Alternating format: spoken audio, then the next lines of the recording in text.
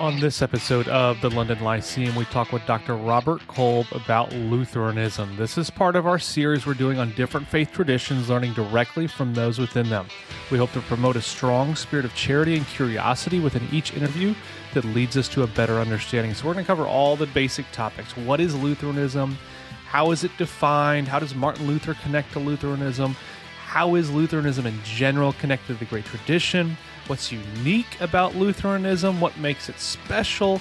What areas of Lutheranism might be susceptible to critique or that you might get the most questions about? And much, much more. And as always, if you have thoughts about the episode or ideas or requests for the show in general, hit us up Twitter, Facebook, Instagram, or check us out at our website, thelondonlyceum.com. Now, for the only analytic, Baptist, and confessional podcast on the planet, we think this one's going to get you thinking. Well, I'd like to welcome all of our listeners to another episode of the London Lyceum. I'm one of your hosts, Jordan Stefaniak. And I'm your co-host, Brandon Askew. And we're a podcast that's dedicated to serious thinking for a serious church, but we want to do that with particular virtues in mind. So we've endeavored to create an intellectual culture, or at least help cultivate something that embodies virtues like charity, curiosity, critical thinking, and cheerful confessionalism. And as part of this series that we've been doing, we've been trying to talk to different people who embody the best of different faith traditions to understand them a little bit more. So Brandon and I are both Baptists. Personally, I grew up not knowing a lot about different faith traditions. I mean, I knew there was, Roman Catholic Church, locally, or a Lutheran church. Who we're going to talk to Dr. Robert Kolb about Lutheranism here in a second. I knew those things, but I didn't know a lot about them. So what we've tried to do is say, hey, let's ask these people, these experts, these people who confess these things, like, what is it that they actually believe? What's unique about it, so that we can better understand and better appreciate the diversity of the Christian tradition. So, Dr. Kolb, I'm super excited about this. Before we jump in, I want to let everybody know who you are. So, I imagine probably, 60 to 70% of our listeners are Baptists.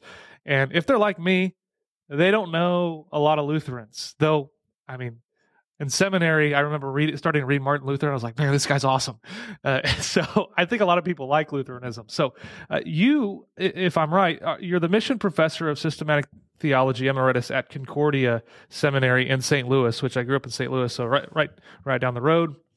And you've co-authored or authored numerous books. So you've got Luther's Treatise on Christian Freedom and its Legacy. You've got Martin Luther and the Enduring Word of God, the Wittenberg School, and its Scripture-centered proclamation, The Genius of Luther's Theology, Luther's and the Stories of God, Martin Luther, Confessor of the Faith, The Christian Faith, Lutheran Exposition, and you're also co-editor of the Book of Concord, the 2000 translation. And you've lectured at more than 40 educational institutions on 5 continents at all sorts of ecclesiastical gatherings around the world. So I think you are a primetime expert to talk to about this. So before we ask more just specific doctrinal sort of questions, I'm curious, did you grow up a Lutheran? Did you at some point in your life decide you found Lutheranism attractive for some reason? What happened there? I did grow up Lutheran.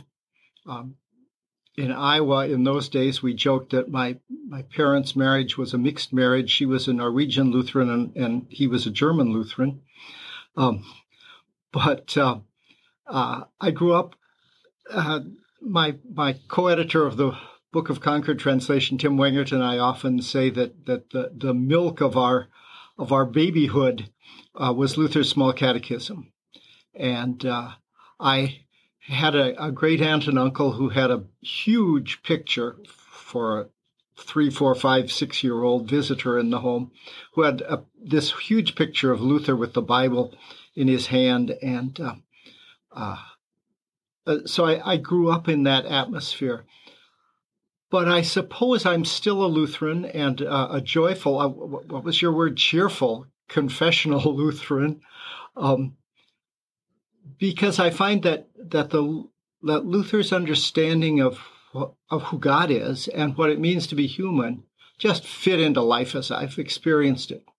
And so it's not been a struggle, at least in recent years, for me to hang on to what I think are the very central elements in Luther's faith. Dr. Kolb, maybe we can start with a kind of a high-level overview of Lutheranism. If you were to meet a stranger maybe they're a Christian, but they don't know anything about Lutheranism, and they just ask you, what are the core tenets of Lutheranism? What would be your answer to that person? Well, let me say one thing before I get to the core tenets. If that person had hardly heard of Lutherans, that would be an advantage. If they had experienced a few Lutherans, then they might have a very jumbled view. Because Lutheranism it went from Germany very quickly into the Nordic countries, into Eastern Europe. Then it became a persecuted church in the east, actually, of Europe, while it was an establishment church in Central Europe. But then it became an immigrant church in the 17th, 18th, 19th centuries in the United States, or in North America and South America and Australia, South Africa. And then it became a mission church fairly early in the very beginning of the 18th century. Two German missionaries went to South India, where I've had the privilege of teaching, getting acquainted with Lutherans in that part of the world. And so the term Lutheran, I think of as a sociological term that covers a wide spectrum, and historically over the years has represented everything from quite what we would call in the United States today a conservative brand of Christianity, faithful to the Catholic tradition, and on the other hand, in the attempt to make Luther make sense in various cultures, some pretty wild departures from what I think Luther was all about, but those are honest attempts to make him speak, or to make the whole tradition speak, and make Scripture speak above all. It's not about Luther, really, but to make Scripture speak in different situations. So what I would represent with you today is really my understanding of what Luther taught, which I think is a lively message for us today. So it's my attempt to make him talk in 21st century North American English. So some core tenets, I suppose. One of the insights that I've gotten from my research in maybe the last 10 years is that while he was very faithful to the Catholic tradition as he understood what made it universal Catholic, he also introduced radical change because he delved into Scripture with the tools of the movement that scholars now call biblical humanism. Erasmus had published the Greek New Testament while Luther was lecturing on Romans, actually. A man named Johannes Reuchlin had brought Hebrew across the Alps into Germany, and Luther had the best new linguistic tools from Reuchlin, a dictionary, a grammar, and so forth. So he really knew Hebrew better than he knew Greek.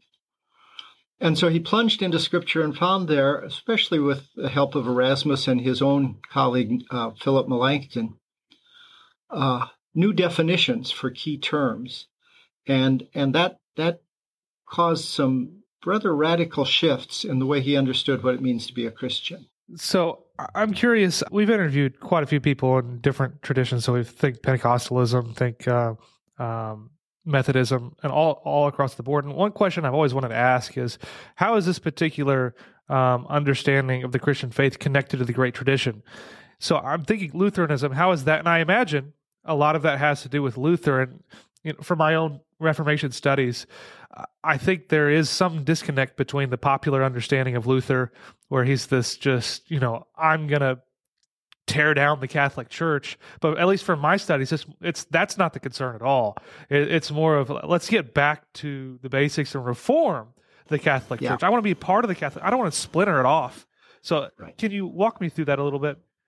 Yeah, he was excommunicated. He didn't say, I'm going to form a new church. As a matter of fact, it took him a fair amount of time, at least 10, 15 years, for it really to dawn on him that there was no going back. He was, and Melanchthon hung on even longer, I think, in his hopes that there could be some restoration. But the kind of key definition that Lutherans use for the heart of the biblical message is what is contained in the Book of Concord, which is a collection of really 7 documents from the 16th century. But the first documents in it are the Apostles' Creed, the Nicene Creed, and the Athanasian Creed, the so-called ecumenical creeds. That's really not a medieval term, but in the Reformation traditions began to use it to identify the Trinitarian and Christological center of the faith. And so the confessors, Luther, Melanchthon, and their students, really saw their efforts in the 16th century, maybe we could say it this way, as an expansion of the words in the Nicene Creed for us and for our salvation. And it was this question of, how can I stand righteous before God? That was really the key connection. But one of the people I've studied, a man named Cyriacus Spangenberg, a student of Luther and Melanchthon's, found 74 patristic citations from the ancient fathers to prove that they taught justification by faith. Now, sometimes I think the fathers would have been surprised to know that that's what they were teaching, frankly, simply because they lived in the Roman Empire and had a legalistic framework for thinking. But there was this sincere effort to say, we are teaching the core of the faith, and it's you people who are following the Roman papacy who have deserted the proper understanding, for instance, of righteousness of God, righteousness of human beings, and original sin and faith and grace and so forth. What would you say are the most unique aspects of Lutheranism when you compare it to these other traditions? Is it something to do with Lutheran Christology, or is it a particular doctrinal emphasis or a liturgical practice that really sets it apart from these other traditions? I think that perhaps the first thing to mention, and the most important, is that Luther redefined what the word righteousness means, both God's righteousness and our righteousness.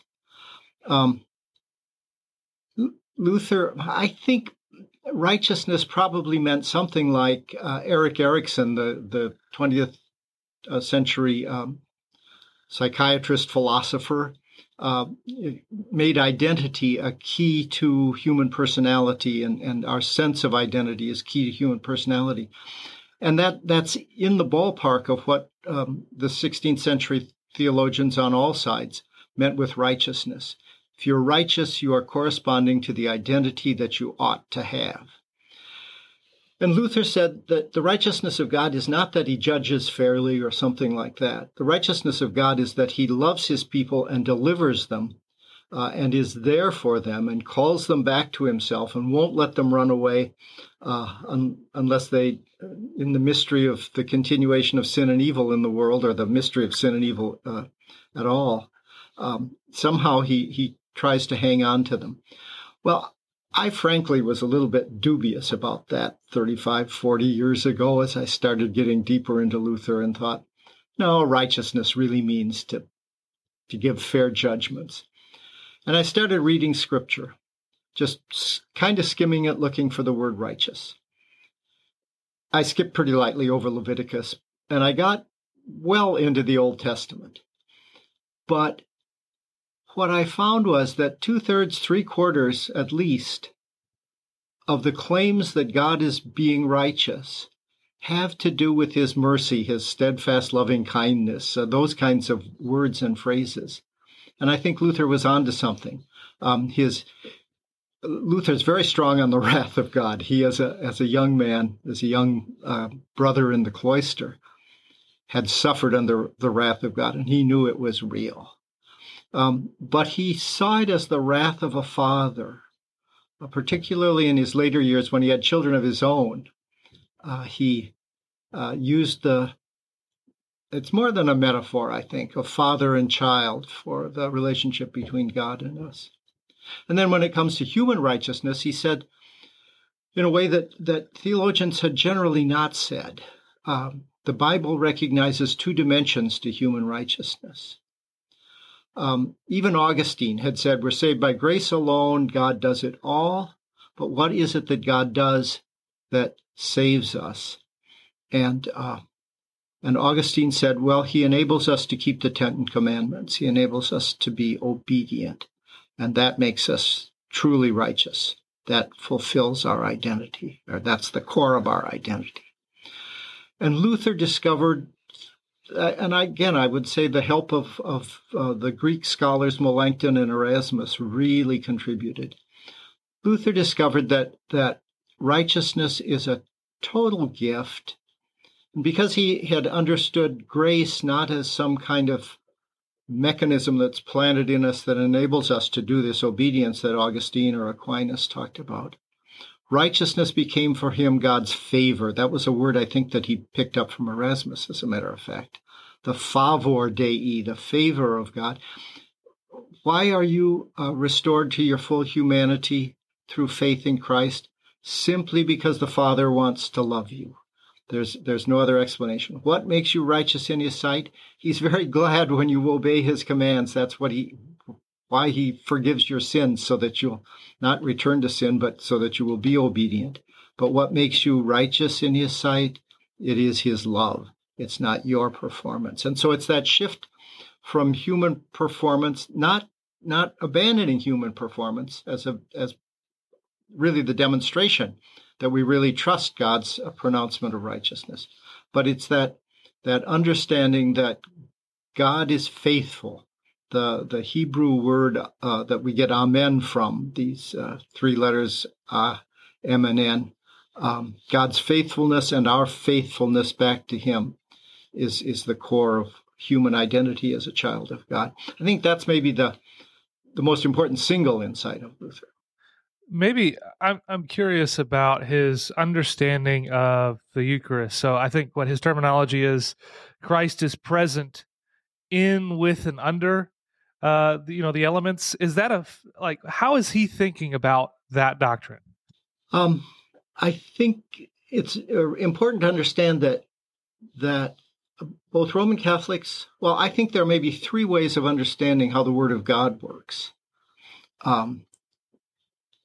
The medieval tradition said that if you use the ritual words, God will hear them and God will honor them as an adequate human performance. So it's using language as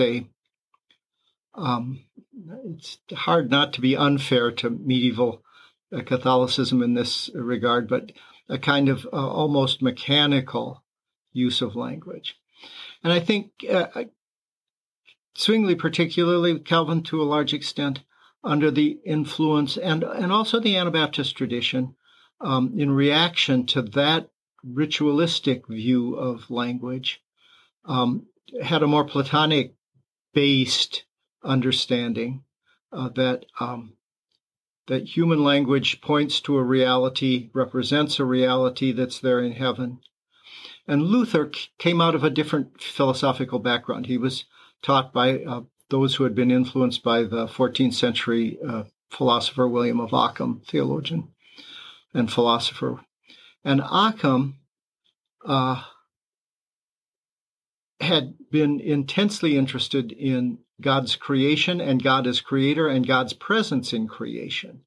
And Luther had that background. And so he thought that Zwingli couldn't really be thinking right or couldn't be sincere when he said what later became known as the rule that the finite can't carry the infinite. And Luther said, as an Ockhamist, God's almighty. God can do everything. God's not imprisoned by a principle that says the finite can't deliver the infinite. And so he believed that the Word of God in absolution, for instance, actually forgives sins. You're actually receiving it through the words of your fellow Christian that forgives your sins, and so forth. And so he had this sense that God is present in Scripture.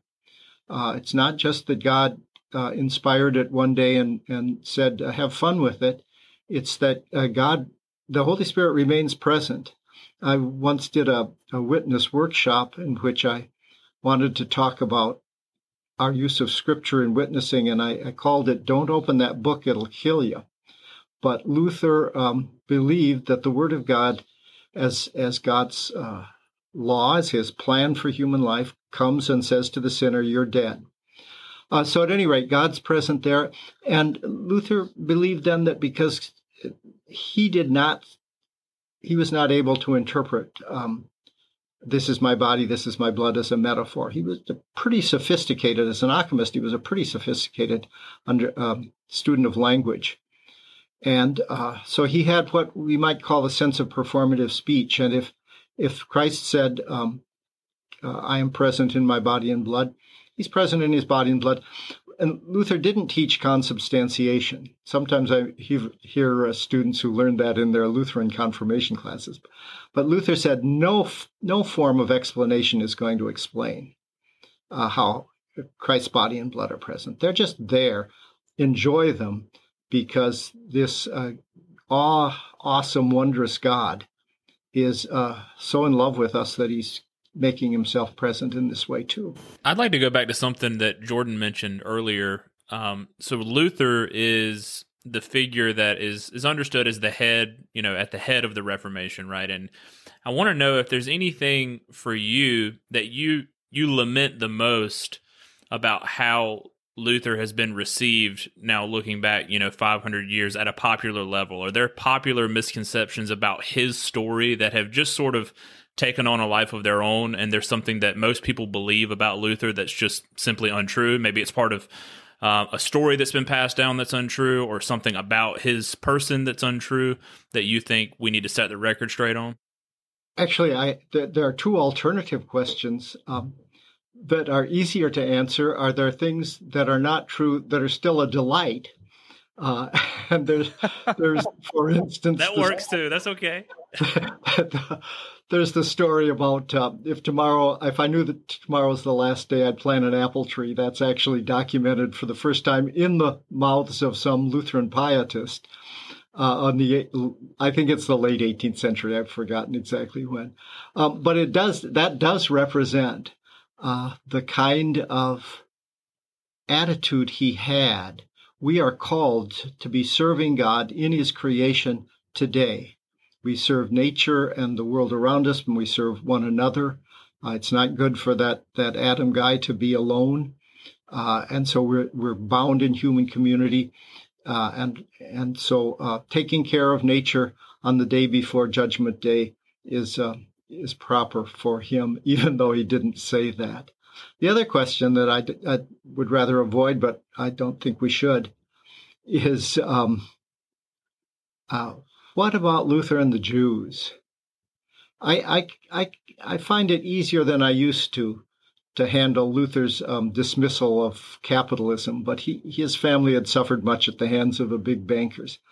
But Luther's prejudice against the Jews cannot be excused with well, everybody did it.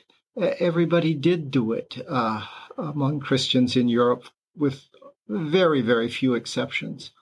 But particularly at the end of his life, there was a fury in Luther because he believed that Jews were actively seeking Christian converts, and he was sure that the last day was just around the corner. He thought he might not die, but experience Christ's coming, as a matter of fact. And so you can talk about his attitude toward the Jews in all sorts of frameworks. And a friend of mine, Steve Burnett at the University of Nebraska, is working on a book. Steve is actually not a Luther scholar, but he's an expert on Jewish exegesis in the late medieval, early modern period. And he's looked carefully at Luther's so-called anti-Jewish writings, and most of his anti-Jewish statements come toward the end of his life. In part when these rumors were circulating about Christian converts to Judaism. But most of the comments are also exegetical comments. They don't understand this Old Testament passage as Trinitarian or Christological, and Luther thought it obviously was. But still, there are some very bad statements that he makes, and we can only say he was a sinner like all others. And we must also admit that he said just as nasty things about Roman Catholics and Anabaptists too, if you'll pardon my mentioning that. I don't take myself to be an Anabaptist at all. So, well, yeah. So I'm not. That depends on how you define it, I guess. Yeah. Yeah, that's right. So But I think me and Brandon are like, we come from the magisterial Reformation, where the offshoot of the separatist Puritans, I guess. yeah, yeah.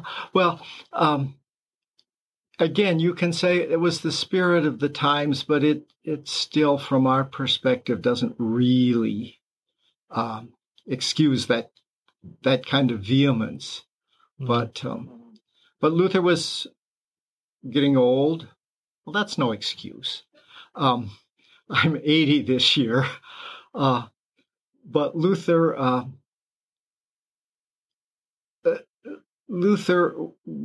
wasn't well physically, and he was scared stiff that Satan was going to snatch souls out of God's hands, and so he used his temperament as well as his brains against his enemies.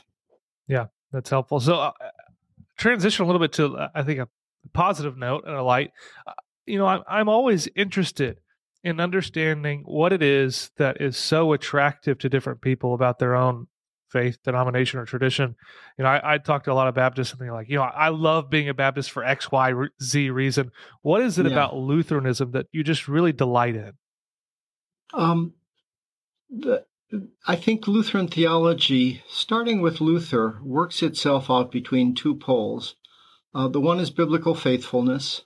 The authority really lies in God's speaking through the prophets and apostles in a very personal way to us today.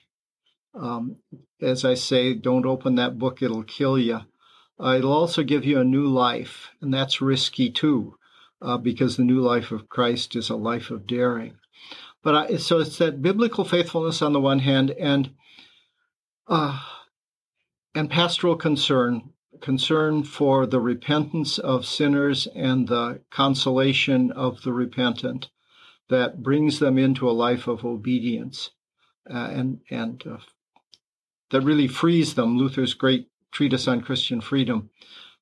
He talked about the bondage to our neighbor that results from our freedom from sin, death, and God's wrath. But he could have said it's freedom from those things, and it's freedom for being truly human. Because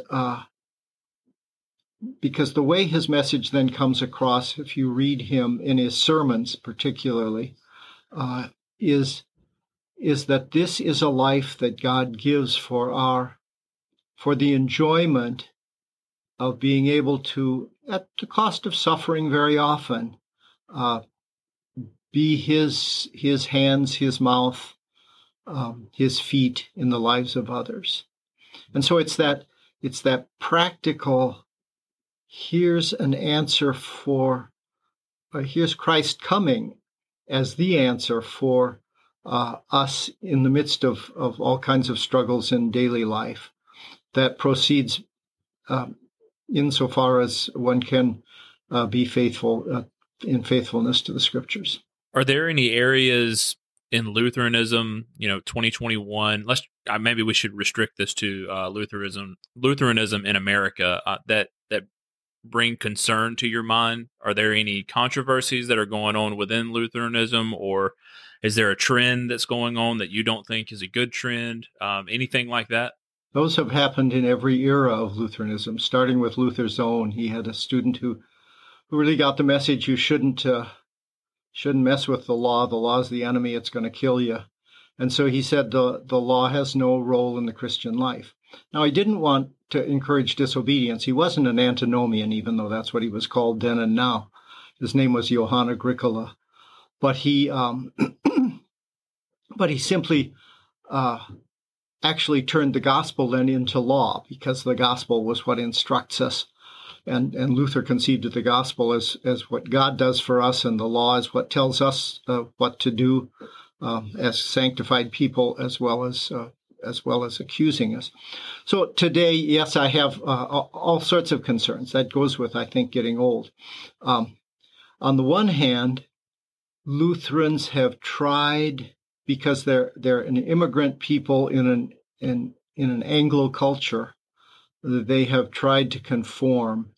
And I think too many of us have taken over the standards that in themselves are probably proper for social justice and those kinds of concerns. And those are very valid concerns. But sometimes we've let them get in the driver's seat rather than the pronouncement of absolution and the encouragement of the repentant life.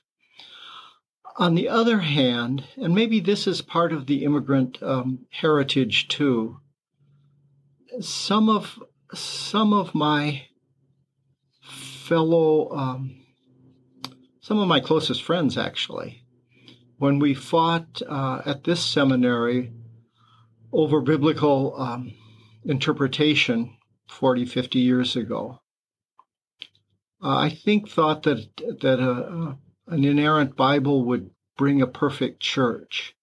And when it didn't, which was a very naive thing for Lutherans to think, when it didn't, they've turned all too longing eyes toward Constantinople or Rome. And I'm quite at home in Wittenberg, frankly. I think my own brand of Lutheranism has been altogether too shy in giving public witness and being willing to dialogue with other Christians and get out there. And we've tended to be a kind of circle the wagons, governed by a circle the wagons mentality too often.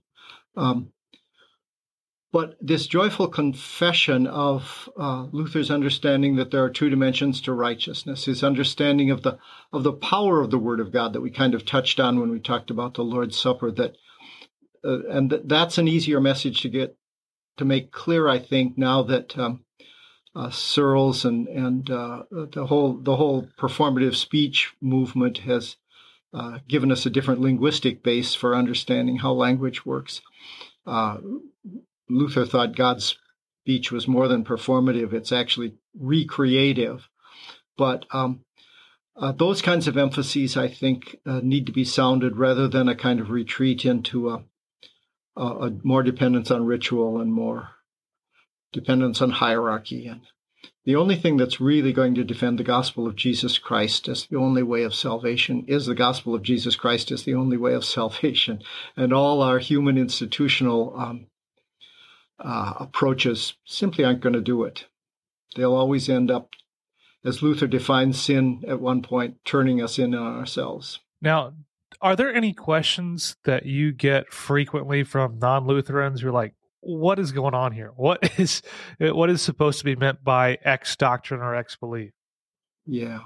Well, I suppose the understanding of the presence of Christ in the Lord's Supper, what was sort of neglected in the 16th century, and I think is often neglected when that question is asked today, is when I look at the bread of the supper and don't see any body, or can't take it to a chem lab and find corpuscles in it, what am I really to think? The question that the wife of Steve Burnett, whom I just mentioned, the scholar of Jewish exegesis, Amy Burnett teaches Reformation history at the University of Nebraska, and she's written a brilliant book on the sacramental controversies. And what she points out is that, yes, it was about the presence of Christ, but it was also about the power of the Word of God, because what Luther really emphasized in the sacraments was the power of the Word of God. In his small catechism, the third question on baptism is, well, how can water do such great things? It's just said that the baptism forgives sins and brings life and salvation. And so the third question is the natural question of a child. How can water do such great things? And Luther's answer is, it's not the water that does it. It's the Word of God. It's the promise that God makes. God commits himself in his Word to us in a real and actual way. That, I think, is... Maybe I don't get questions about that as often as I think I should, because it's not within the framework of the thinking of most Americans, though I think the whole performative speech development in linguistic theory has maybe made that conversation when it happens, easier for me as a Lutheran. And then there's always the question, well, aren't you really antinomian? Don't you really say you're saved by faith alone, so your works aren't really all that important? And I like to tell my students that the Luther's answer to every question was, why do you want to know? Because there are usually several agendas behind most questions. And so the question about works is a question of the point from which the question's being asked. Is it from someone who simply has his or her entire life not found himself, herself good enough to really be confident in the Word of God? And Luther says the promise of God is sure, and you look to the promise.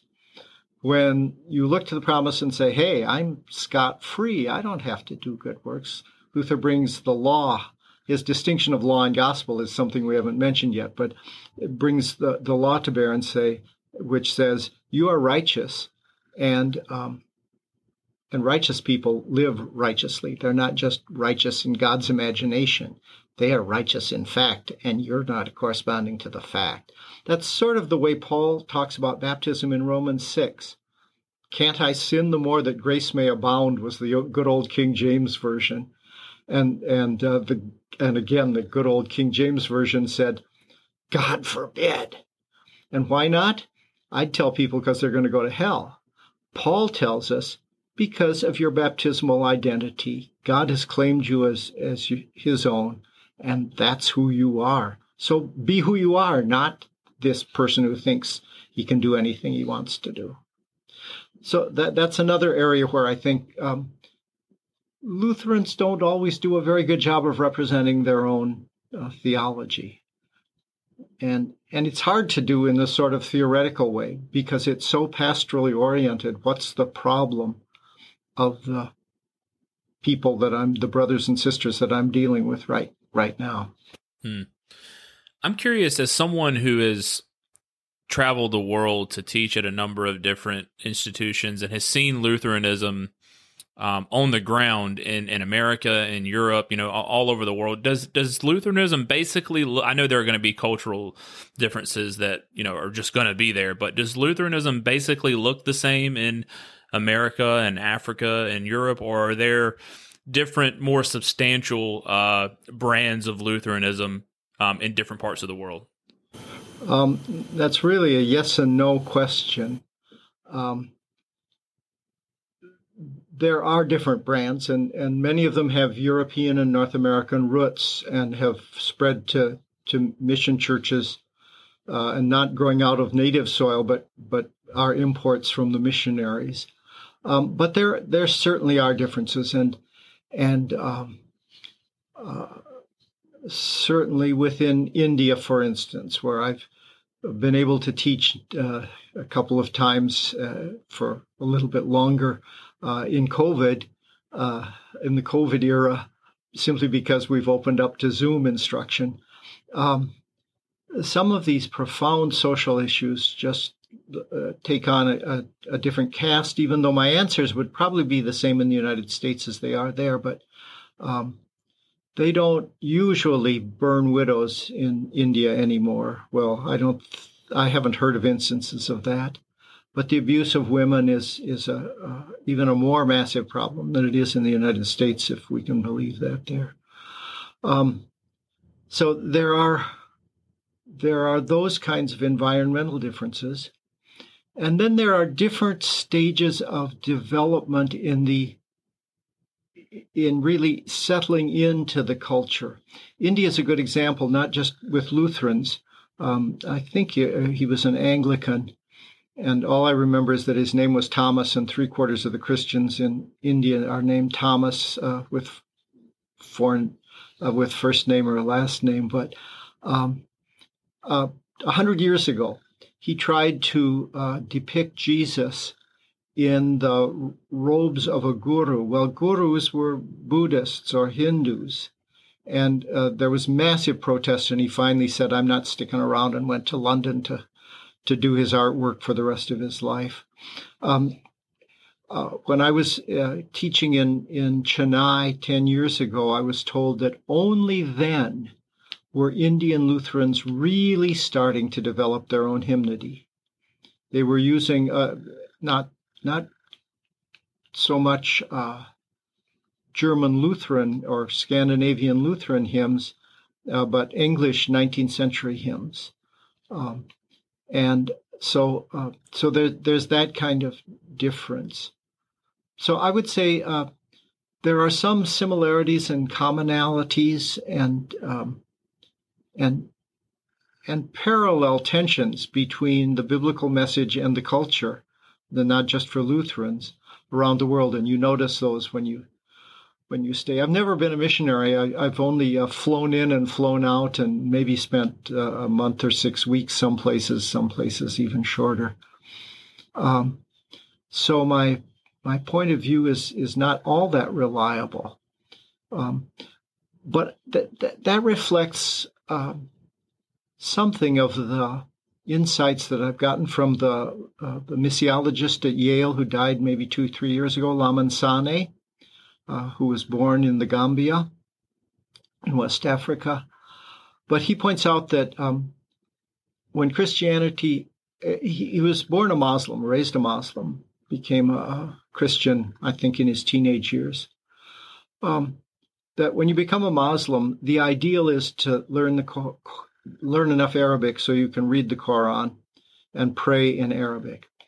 Christianity doesn't even have the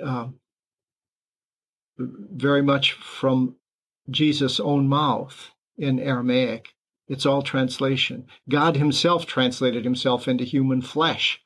And so Christianity is always adapting itself, translating itself into specific cultures. The good side of that is that God really makes himself present in the plurality that probably suggests the magnificence of his own being in the way that those creatures that are images of God or in the image of God develop. So it's wonderful that the gospel can speak in every culture and every language. The danger is, of course, that the cultural values that come from sinful people then twist what Christians are doing in one place or another. And that's a battle that every Christian throughout the world face. And we know that in North America right now very much. So if I or somebody who's listening wanted to learn more about Luther and Lutheranism, where would you say to start for Luther? And where would you just say to start for just Lutheranism more generally? That's a very good question. There, one of the things that I've regretted is that there's not a good overall study of Lutheranism. Martin Lohrmann at Wartburg Seminary in Dubuque, Lohrmann.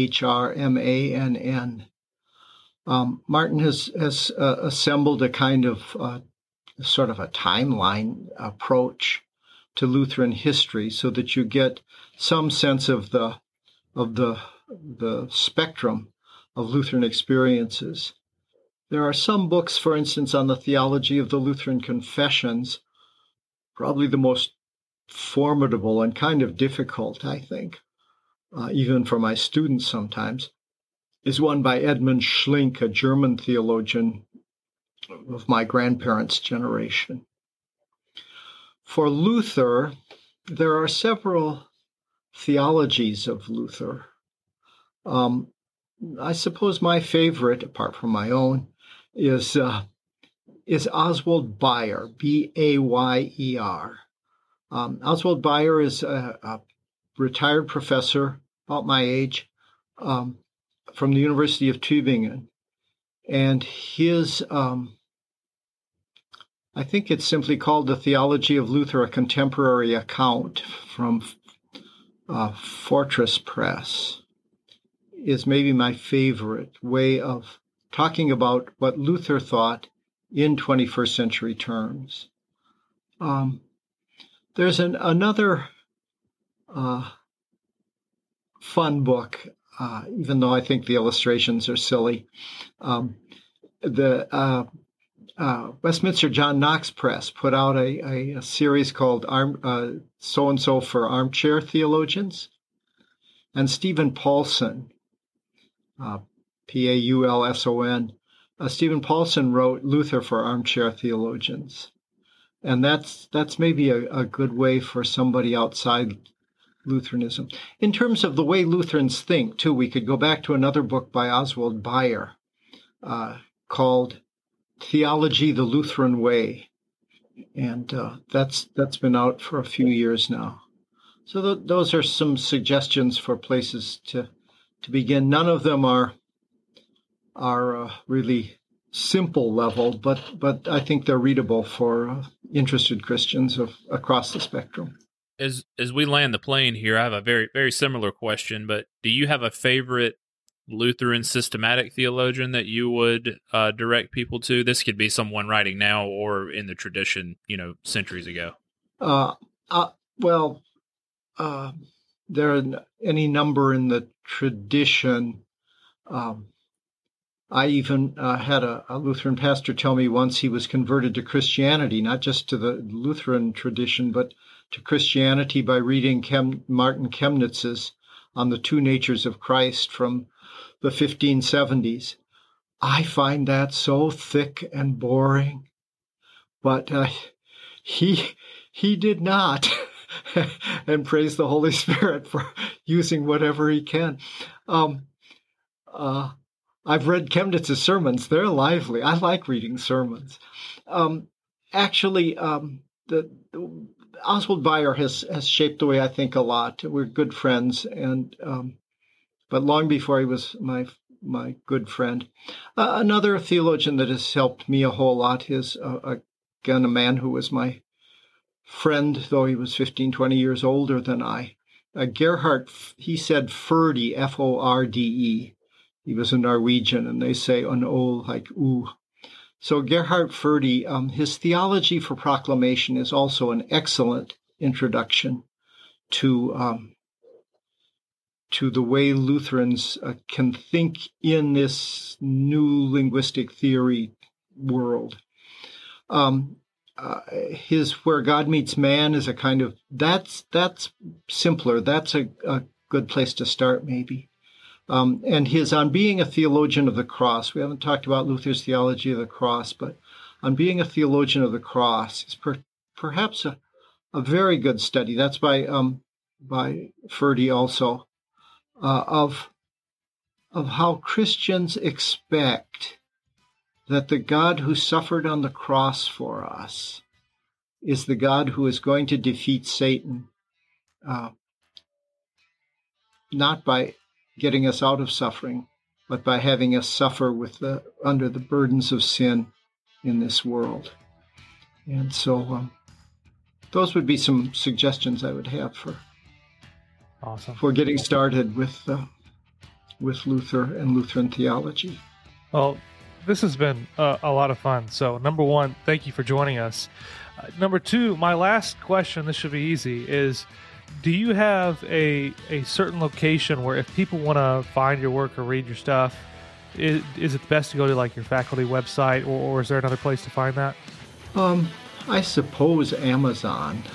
I hate to admit that because I hate these big... there I'm Luther's disciple. I'm not always his disciple on capitalism, but some of these super big firms. Or go to Baker Academic in Grand Rapids has published 3 or 4 of my books, 4 of them I think, and Fortress also, as well as Concordia, has a couple of my books.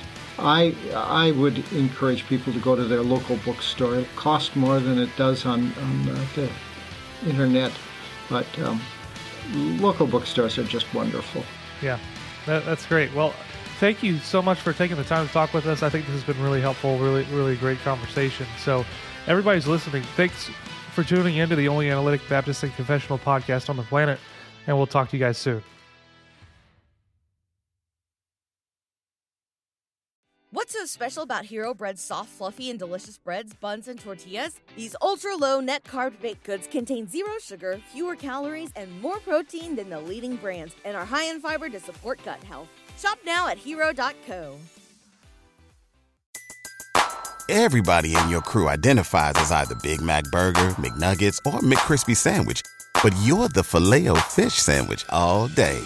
That crispy fish, that savory tartar sauce, that melty cheese, that pillowy bun. Yeah, you get it. Every time. And if you love the Filet-O-Fish, right now you can catch two of the classics you love for just $6. Limited time only. Price and participation may vary. Cannot be combined with any other offer. Single item at regular price. Ba-da-ba-ba-ba.